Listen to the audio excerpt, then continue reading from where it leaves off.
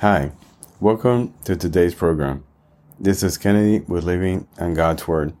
Today we're going to be reading Job chapter 9 from the Jesus Bible, NIV edition, review key takeaways, and end our session with a prayer.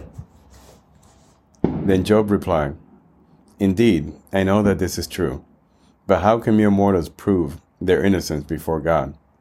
Though they wish to dispute with him, they could not answer him one time out of 1,000. His wisdom is profound, his power is vast. Who has resisted him and come out unscathed?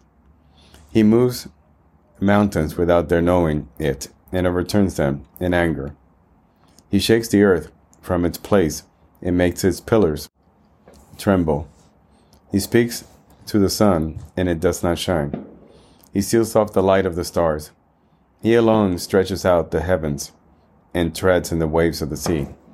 He is the maker of the Bear and Orion, the Pleiades and the constellations of the south. He performs wonders that cannot be fathomed, miracles that cannot be counted. When he passes me, I cannot see him. When he goes by, I cannot perceive him. If he snatches away, who can stop him? Who can say to him, 'What are you doing?' God does not restrain his anger. Even the cohorts of Rahab cowed at his feet. How then can I dispute with him? How can I find words to argue with him? Though I were innocent, I could not answer him. I could only plead with my judge for mercy. Even if I summoned him and he responded, I did not believe he would give me a hearing. He would crush me with a storm and multiply my wounds for no reason. He would not let me catch my breath, but would overwhelm me with misery. If it's a matter of strength, he is mighty. And if it's a matter of justice, who can challenge him? Even I, if were innocent, my mouth would condemn me. If I were blameless, it would pronounce me guilty. Although I am blameless, I have no concern for myself. I despise my own life. It is all the same. That is why I say, he destroys both the blameless and the wicked. When a scourge brings sudden death, he mocks the despair of the innocent. When the land falls into the hands of the wicked, he blindfolds his judges. If it is not he, then who is it? My days are swifter than a runner. They fly away without a glimpse of joy. They skim past like boats of papyrus, like eagles swooping down on their prey. If I say I will forget my complaint, I will change my expression and smile. I still dread all my sufferings. For I know you will not hold me innocent, since I am already found guilty. Why should I struggle in vain?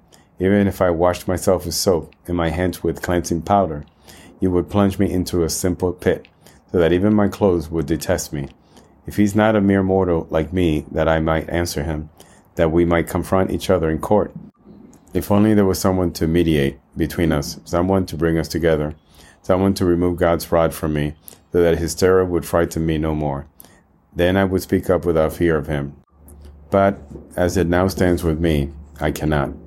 This is the end of Job chapter 9. So here we see again, Job basically responding to his friends that there is no way that he could stand up and argue with God, because he will be wiped away. He's a nobody compared to the Almighty.